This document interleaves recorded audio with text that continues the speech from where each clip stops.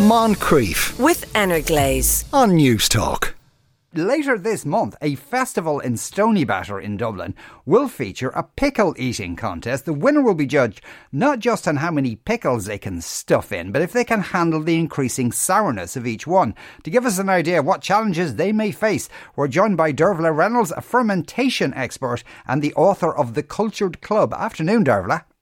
Good afternoon, Sean. Now, part of the reason why we're talking to you is they're having this pickle eating contest in Stoneybatter, and it seems to be as if the sourer it gets, that's what they're testing. How sour can you make something when you're pickling it? Ooh, you can get very sour. The longer you leave something to ferment, the sourer it will get. Right, okay. And do people do that? You know, why would you if you can't eat it?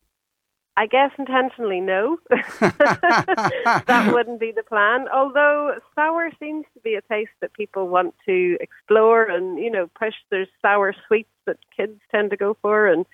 But yeah, sour is a flavour which has its place, maybe just not on its own. Yes. Now, how many different sorts of pickles are there? Well, Pickling is kind of taken over from fermentation, where fermentation was an old tradition to, you know, preserve something. Pickling has kind of taken over that place on the shelf. So you'd have very mild pickles, you know, where you've used a mild vinegar, for example, and sometimes a lot of sugar is added to that, so it becomes, I suppose, a pleasant thing. And they would be very short ferment, so they're not kind of getting too sour at all. And then you have got, as they kind of change, the strength of the vinegar can change, so that's obviously going to get quite sour.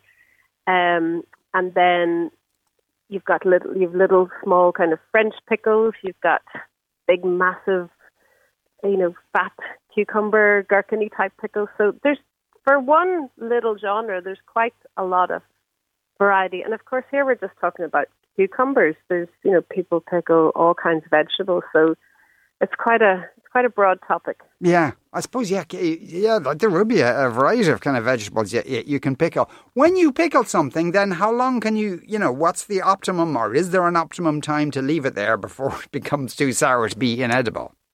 Yeah, essentially, when it's pickled traditionally, when it's fermented, the idea is it will be preserved for a length of time, but you know, something that's fermented, it's changing. The kind of sour level is changing. The ones that you would find on the shelf, though, they've kind of been created to be shelf stable. So once they go into the jar at that sort of level of sourness, they don't really change. You know, they stay at that level. So I guess if you're looking at a traditional pickle, the longer it's left, the more sour it's going to get. And that could be anything up to, you know, 6 months later. I'm sure there's pickles that have been unearthed years later, and they're hard to get. Yes. They're hard to get your taste buds around. And what's the difference between fermentation and pickling then?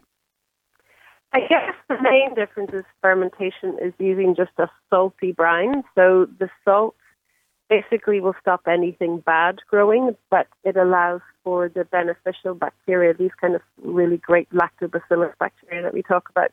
And that process creates its own acid, it creates its own lactic acid, and that's the sour taste that, you know, is most associated with the pickle. However, pickling as we know it now is more vinegar-based. So you're using not even a live vinegar. You know the way you get apple cider vinegar with the mother? You're using like a vinegar that's been stabilized, so it's not, it's just an acid basically, and the cucumber or whatever vegetable is will go into that, and then it will just kind of stay at that taste. So the main difference is one is alive and one is continuing to change, and the flavors changing, and the consistency of the vegetables changing, and the other one is very much stable. Yeah. Where you put it in the jar, that's where it's going to stay. And would you use a specific sort of vinegar, or can it be like vinegar you get in the supermarket kind of thing?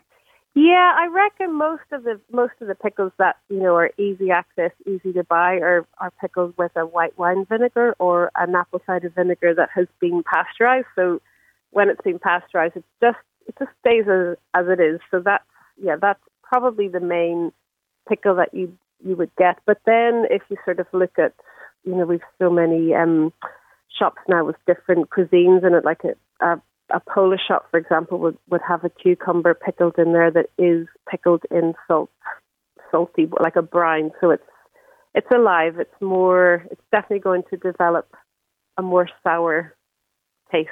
Yeah. And the vinegary taste. And Dearbhla, what kind of things would you typically pickle? I'm viewing your house now full of jars of things. You'd be right. I've been known to pickle everything or ferment everything, and I will admit that the only thing that doesn't taste good and doesn't work is the head of broccolis. Don't do that. They're not good. The stalk's fine, but the head's no. So yeah, I would use the traditional fermentation technique, and mostly because, they're not, I know for me, they're not going to sit around for a long time. They're going to be eaten, and, I'm not going to kind of 2 years later expect them to still be in the cupboard and okay. So I would tend to use the traditional pickling fermentation technique over the vinegar technique that's more common. But it's kind of quite fascinating with the pickling competition because, you've so many choices, you've so many different types of pickles to choose from that I imagine they're going to start out quite sweet and lovely and crunchy and fine, and then they're just going to progressively get more sour and more difficult to eat. Yeah. I think until they reach the point where, tears are coming out of people's eyes when they're trying to eat this stuff. Can you pickle or ferment meat or anything like that? Or is it just all vegetables? Yeah, I mean, you can. It's more difficult to pickle a protein, but vinegars actually and these live liquids would be used to tenderize meat an awful lot, because what they're doing is helping break down the product. So yeah, you can indeed. And then, one of the big ferments that we use quite a lot, and well, I don't know about our culinary cuisine, but it's used around the world a lot, is fish sauce. And that's a ferment. So they've fermented fish to kind of help break down all of that protein to then give you that really unique, pungent ingredient that's used alongside many other things. So, the fascinating thing about pickles and ferments, they are flavour. They're a very important flavour, especially when you add them in to all the different elements of a plate. Like the sweet and the sour and the salty. Like that's a wonderful combo. It's challenging to be just having sour on its own. That's where it gets difficult. Yes. Dearbhla, thanks, William, for talking to us today. Dearbhla Reynolds is a fermentation expert and author of The Cultured Club. Dearbhla, thank you very much. Thanks so much, Sean. Moncrief, weekdays at 2 p.m. with Energlaze on News Talk.